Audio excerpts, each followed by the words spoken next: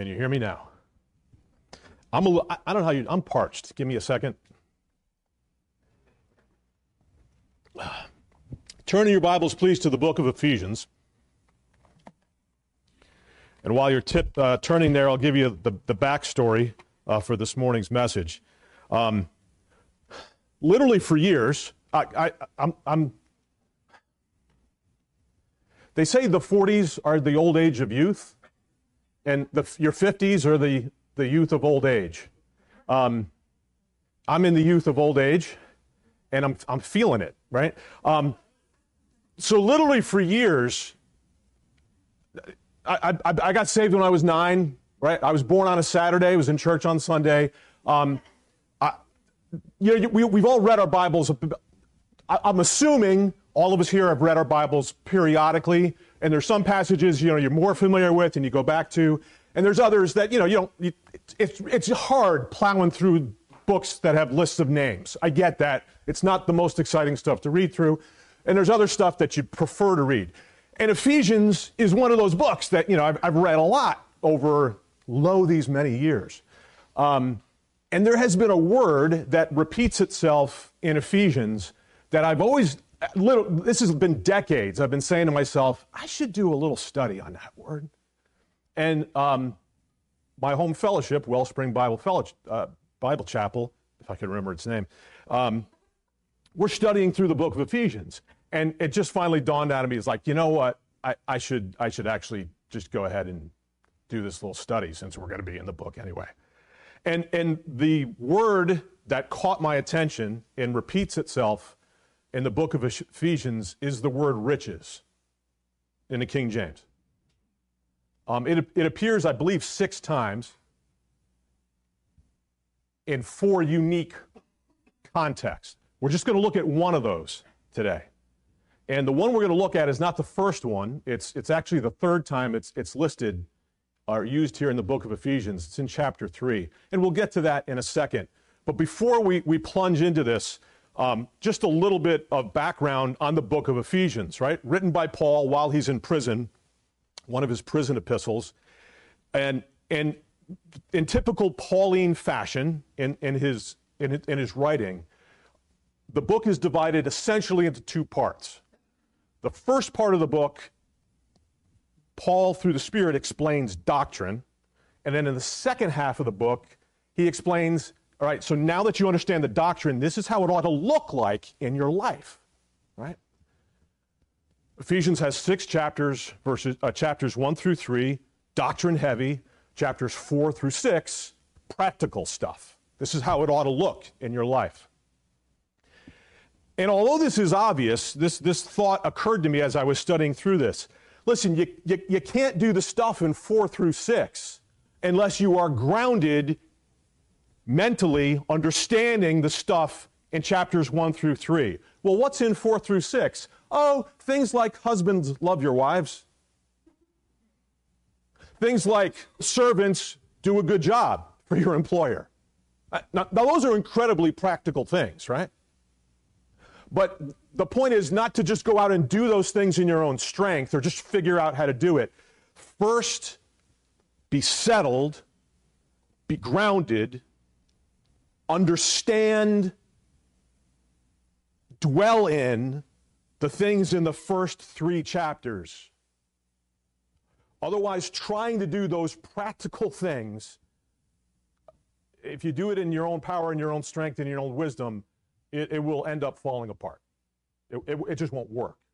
And so here is the huge practical benefit of studying, because everyone kind of glazes over when you're like, oh, we're going to do a word study on doctrinal stuff. That sounds so exciting, right? This stuff is absolutely foundational. And I know I'm a little weird, but I find it incredibly exciting. And I'm hoping that you'll catch a bit of that excitement this morning as well. Right? So let's begin with a word of prayer, and then we're going to look into God's word together. Father, we thank you for the time we have spent together already, considering your Son, lifting up our voices in song of worship and adoration to him. We thank you so much for the salvation we enjoy through faith in him. we ask that through your Holy Spirit, as we look into your word right now, that you would give us understanding, that you would unfold things that are new for us, remind us of things that we have heard before, stir our hearts, and most importantly, Lord, change us.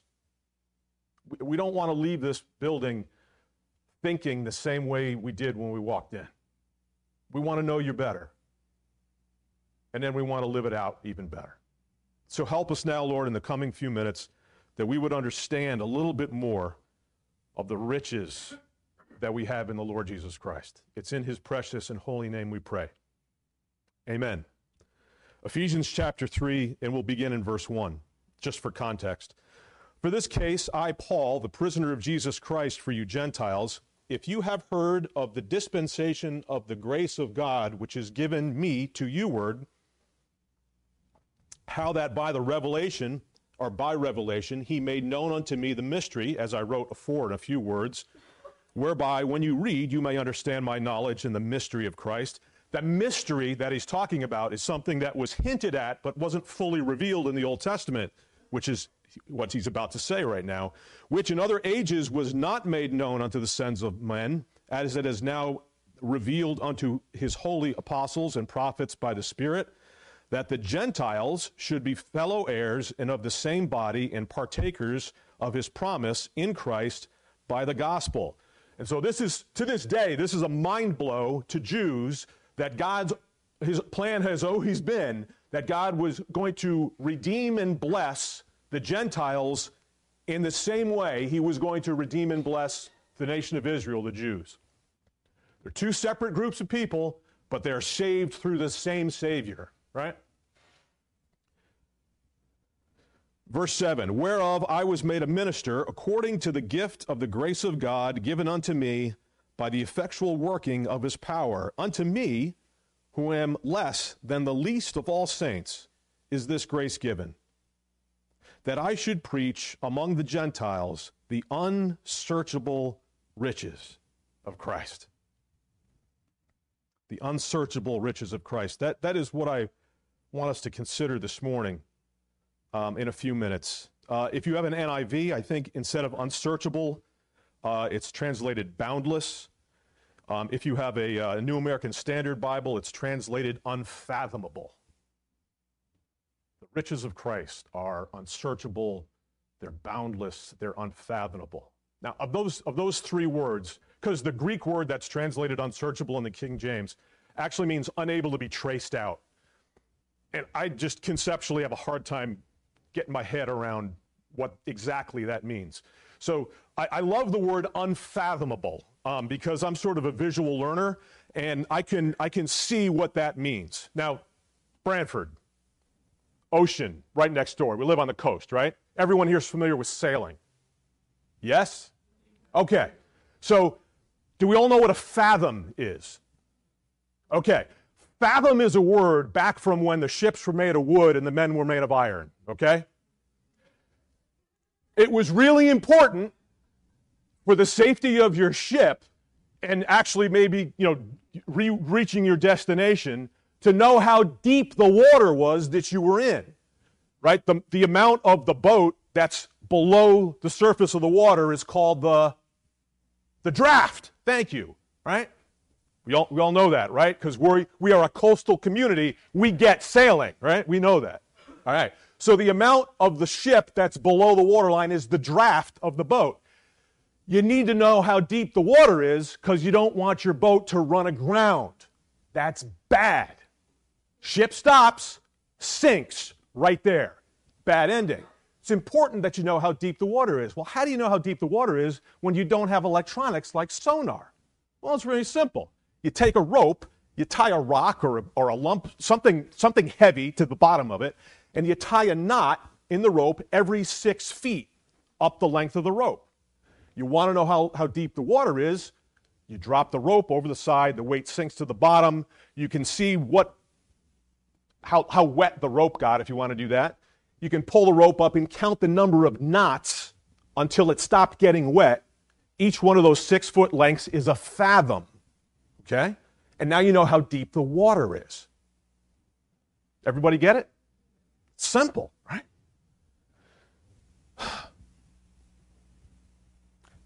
if your boat draws 10 feet, there's 10 feet of your boat below the water, how many fathoms, I'm going to make you do math, how many fathoms do you need to keep your boat safe?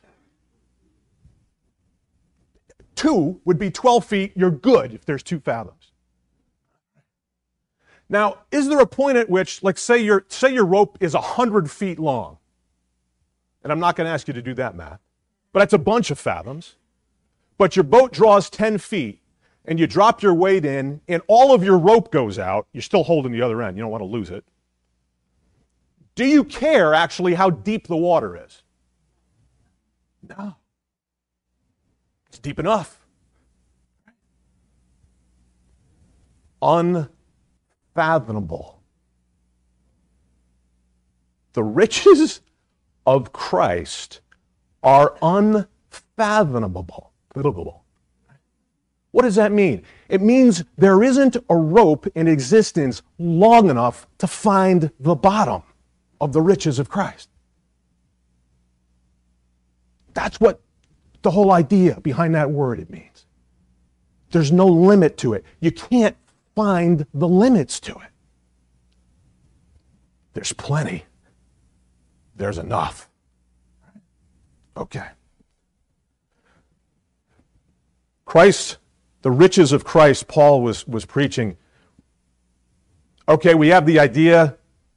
There's plenty. There's enough. There's an immense quantity of his riches. But then the next logical question would be, well, what exactly is Christ rich in? And how does that apply to me?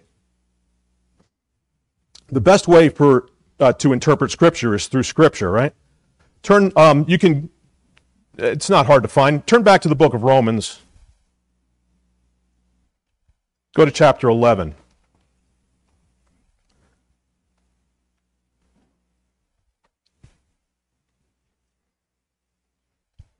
Romans chapter 11, verse 33. I am going to talk about this morning 6 things that the Lord is rich in. This is not an exhaustive list. I'm not going to pretend that it's all of the things, but it's the things that the Lord laid on my heart. Here are the first 2. Verse 33 of Romans chapter 11. And you'd get the same idea if you went to Colossians chapter 2, verse 3. Oh, the depth of the riches, both of the wisdom and knowledge of God. How unsearchable are his judgments and his ways past finding out. Oh, the depth of the riches, both of the wisdom and knowledge of God. The Lord Jesus Christ is rich in knowledge and in wisdom. Well, what is knowledge? Knowledge is understanding. Knowledge is understanding. And wisdom is the ability to rightly apply knowledge. Right? Just because you know a lot doesn't mean you're smart. Right? It means you know a lot.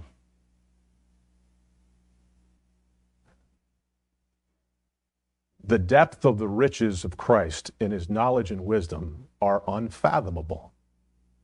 Unfathomable.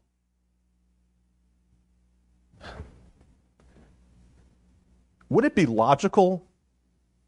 Let me put it a different way. Who do you go to when you need advice or need help?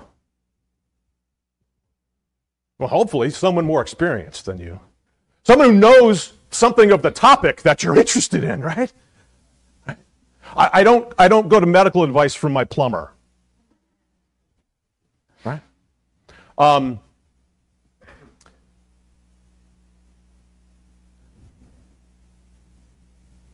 Is it logical to go to someone with less experience, less knowledge than you on a topic if you have a question about it? No, that would. There's only really one way that's going to end. Probably it's going to end badly. Right? Do you ever think I know better than the Lord Jesus? You know, there's a lot of places in our world today that you can go to for help. I kept talking to my phone on my way down here because I wanted to know how long it was going to take me to get here. So I was consulting what we call in my household the magic box. Right? Siri, how far away is Branford Bible Chapel? And the little wheel spun, and it spun, and then it said timeout. I don't know if the rain messed up my reception or something. But I was hoping to get a true answer from this source, my phone, and I didn't. I'll ask Siri again the next time I have a question, right? I'll still go back to that source, and I make the assumption that source of information is accurate, that it's true. We have a couple of students in the room, right? How many of us have been told? How many of you have been told you cannot use Wikipedia as a source for your research? Well, why is that? Because it's just people writing in. None of it's vetted, right? Don't know if it's true or not. That's what they mean.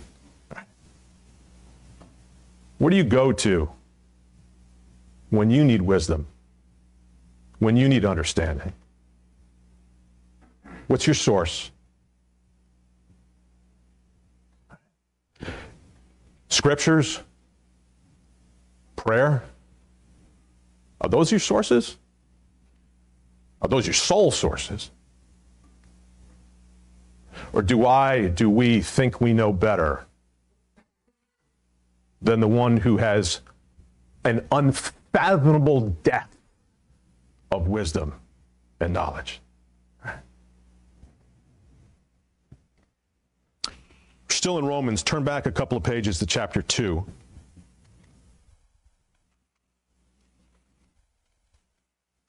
The Lord Jesus is rich in wisdom and knowledge.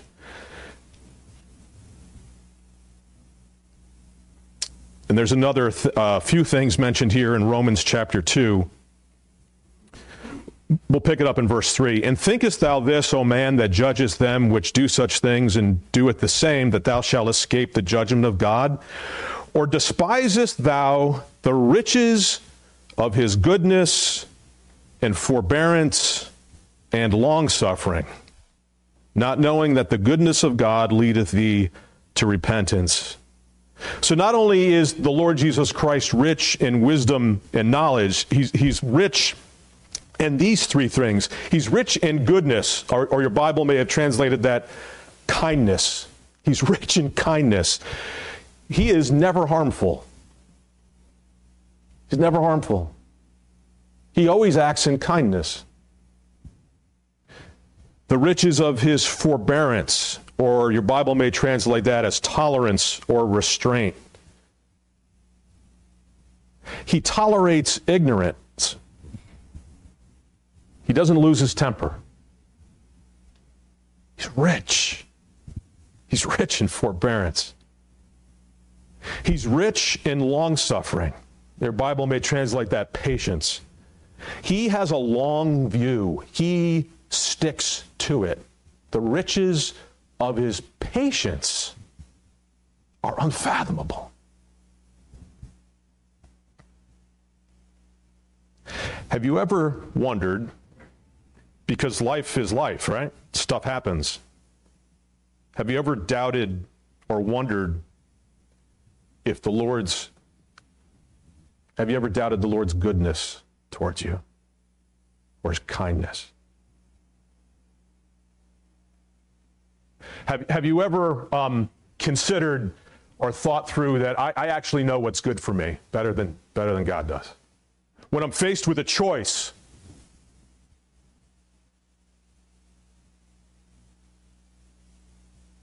do I depend upon the goodness of the Lord Jesus, or do I depend on what I consider to be goodness? We have a very dear friend now. He takes care of he's the aide for our special needs son. His name is Mark. Mark is a believer, and he was working for a company taking care of handicapped kids. And Mark was not walking with the Lord at the time. And he was doing a good job. He was actually very, very good at his job. And something awful happened to him there. He was falsely accused. He was really embarrassed. He was publicly humiliated. None of the accusations that were leveled against him were true. But because of that, Mark left that job and we hired him. And long story short, Mark is now walking with the Lord. He really has a gift for evangelism. And literally, he is, because of him exercising his gift, lives are changing. Like, people are getting saved through Mark. And he says, I look back now in that time in my life, and I see, and I remember how upset I was, the sleepless nights, the questions, the desperate desire to be justified, to be vindicated. And I look back now and I just see the goodness of the Lord to me. You know, sometimes it's difficult to put that in perspective, right? In challenging times, and in times that hurt. But the depth of the goodness of the Lord Jesus Christ to you and I is unfathomable. Never doubt that.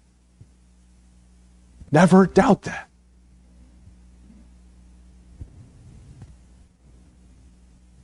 The riches of his forbearance. The riches of his forbearance. Have you ever endured the company of an obnoxious child? Anyone?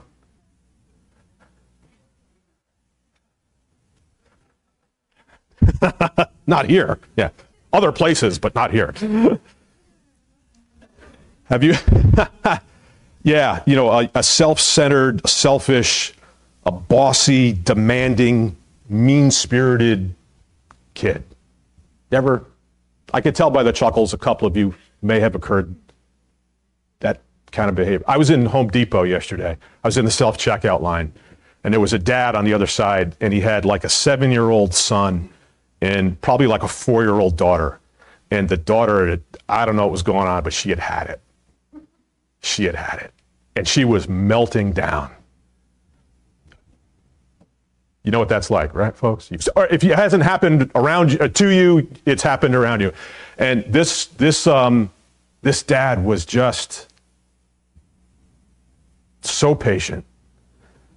So patient. And the little girl ended up shrieking, shrieking, top of the lungs, shrieking. I don't know what she wanted, but she wasn't getting it. All right. And Dad finished checking out, and I had finished checking out, and I kind of left the shrieking behind me, and I was walking out to my vehicle, and I could hear behind me the shrieking all the way through the parking lot. And I looked over in there at the shrieking. I mean, it just didn't stop. It just kept going on, right? And my heart broke for Dad and actually for the little girl too. I'm like, someone's not having a good day. It just sounds.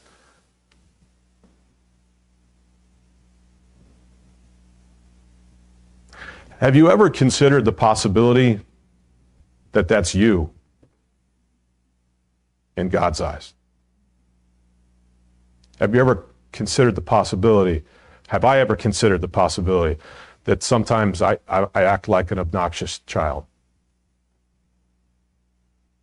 Oh my goodness, am I so thankful that in Christ he has a limitless supply of forbearance.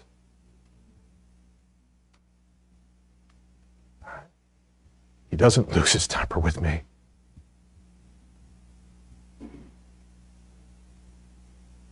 It says in the book of Malachi,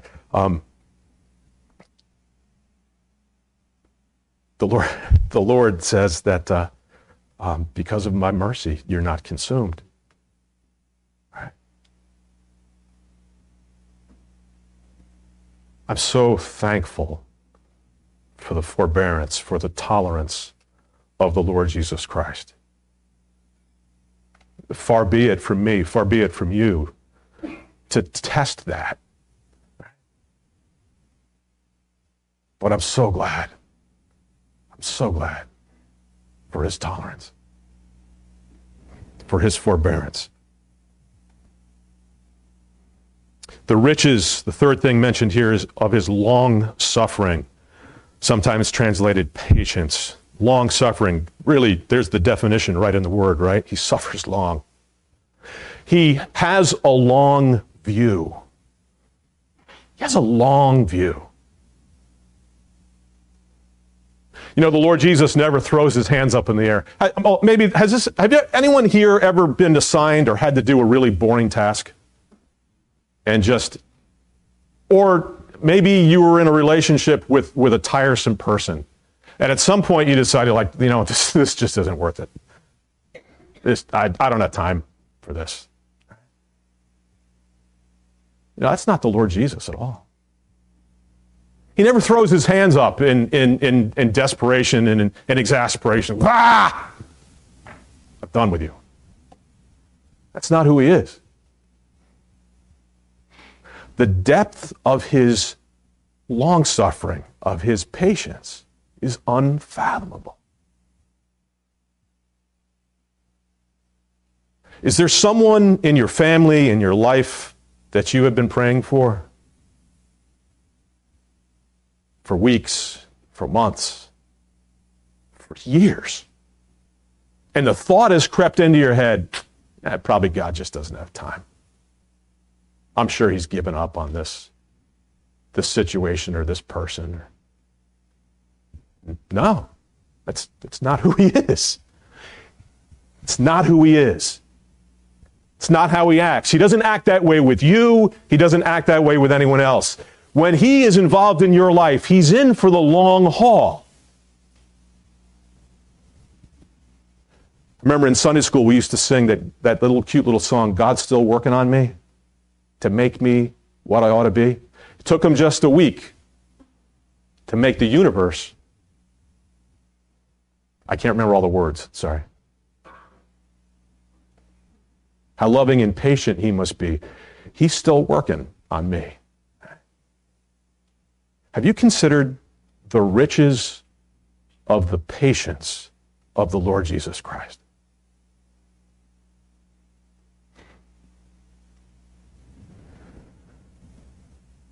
It's interesting as you consider how patient the Lord has been with you. It gives you pause, does it not, to be patient with your brothers and sisters. It's a good thing to be reminded that we're all just works in progress. And it's a good thing God's patient. It's a good thing. Have you ever been dealt with by someone who was impatient? Yeah, it's unpleasant. I'm so thankful that the Lord Jesus doesn't lose his patience with me. Oh, the riches, the unfathomable depth of the riches of the Lord Jesus Christ. He's rich in wisdom. He's rich in knowledge. He's rich in goodness. He's rich in forbearance. He's rich in long-suffering or patience.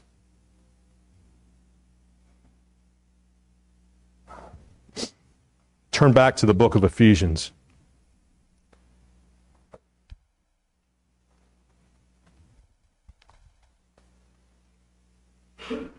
Just one more we'll look at.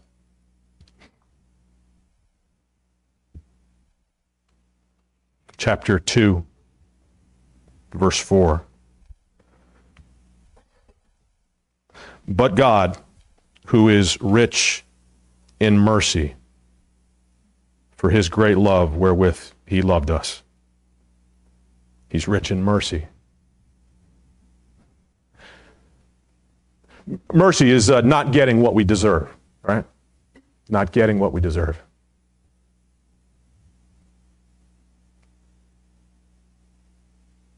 Where would we be without the mercy of the Lord Jesus Christ?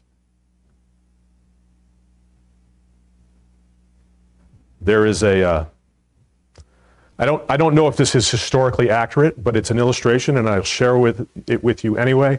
This is probably something somebody pulled off of Wikipedia. This has not been properly vetted, but it does in fact illustrate the point. The story goes that back in the late 1700s, there was a young soldier, teenager, the only son of a woman. Here he is in Napoleon's army, and he deserted. Didn't want to be in the army. He deserted, and he's caught. And because he's a deserter at a time of war, there's capital punishment. He's going to be executed. And his mother hears about it, and she writes to Napoleon and pleads for mercy for her son. And Napoleon considers the letter of this woman and grants clemency, grants mercy, and the death penalty is removed, and the boy is put back into the service of the army. At some time later, he deserts again and is caught again. And mom gets wind of it, and she realizes this is even worse because it's a repeat offense. And so she travels across France and finds Napoleon's headquarters and begs for an audience with him, and is granted, and she pleads for her son's life. And Napoleon says to this woman, "Your son has deserted twice and been caught. He does not deserve mercy." To which the mother replied, "Sir, if he deserved it, it wouldn't be mercy."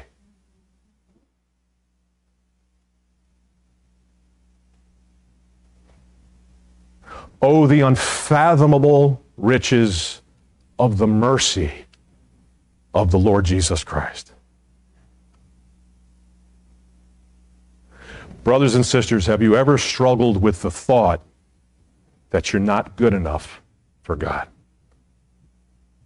That somehow there's something in your life, or there's a time in your life, or there's a season in your life, and you feel like you don't deserve to be in His presence or to have a relationship with Him. Please come back to this thought, that He has an unfathomable depth of mercy towards you. And whatever you've done, and however far you've strayed, and however you've screwed up, there is a way back through His mercy, always, every time. Amen? There is no one who is irredeemable. There is no one who is unsavable. You have never gone so far you can't come back to Christ, because of the unfathomable depths of His mercy.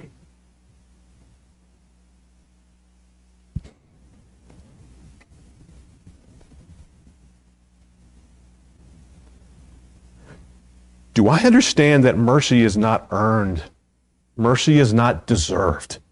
Mercy is an expression of the love of the Lord Jesus Christ.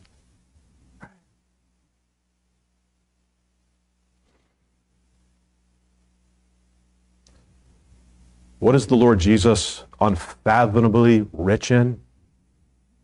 Wisdom, knowledge. I forgot the third one. What is it? Thank you. Goodness.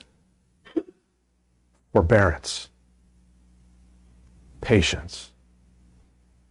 Mercy.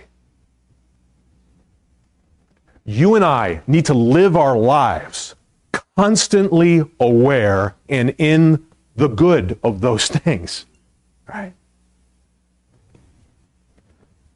You can't get to the practical applications of 4 through 6 unless you are settled and rooted and grounded in these, what seem like simple, but are absolutely essential foundational truths about who the Lord Jesus is.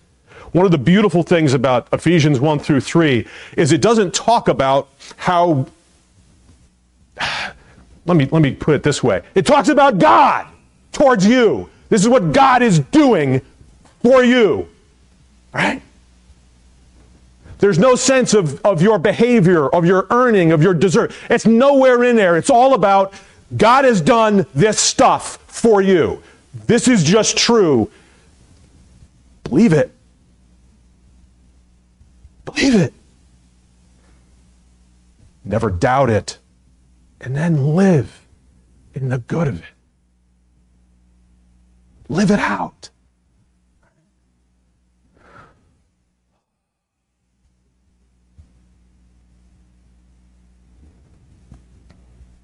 Number 2 in the Black Book song is a debtor to mercy alone. I love the poetry.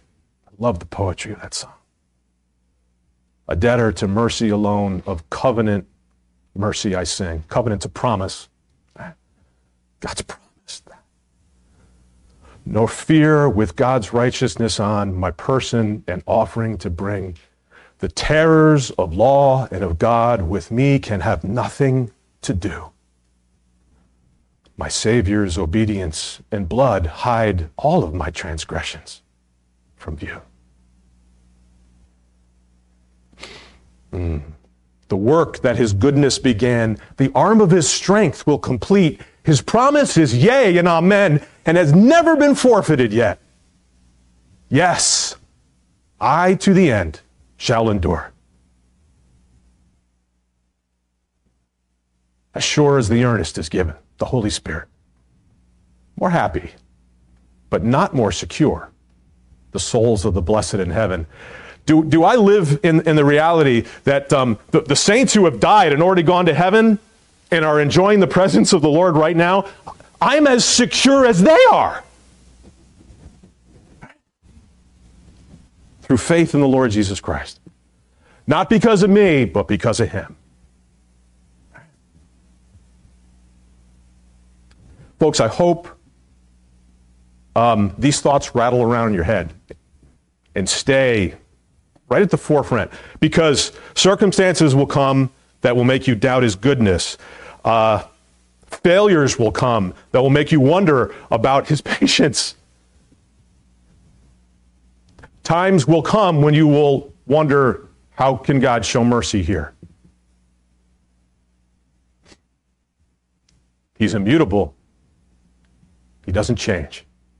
Oh, the unfathomable depths of the riches of Christ. Let's close in prayer. Father, thank you so much for your Son, the Lord Jesus Christ. Father, may our minds and our hearts be turned towards him, day by day and moment by moment. Father, we confess that how easily we are distracted. We see the evil in the world. We see the chaos and the confusion, the outright heresy that goes on in the world that we live in. And it's easy for us to be distracted by that and forget who you are, what you have done. Lord, I pray for myself and I pray for my brothers and sisters here today that each one of us would live in the good, in the presence, in the knowledge of the riches of the Lord Jesus Christ.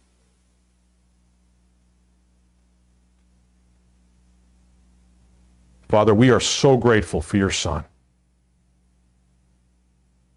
We thank you that we can, as the one hymn writer said, turn our eyes upon him. And the things of this world grow strangely dim when we do that. Thank you so much for our time together. Bless us now as we part. It's in the name of the Lord Jesus Christ we pray. Amen.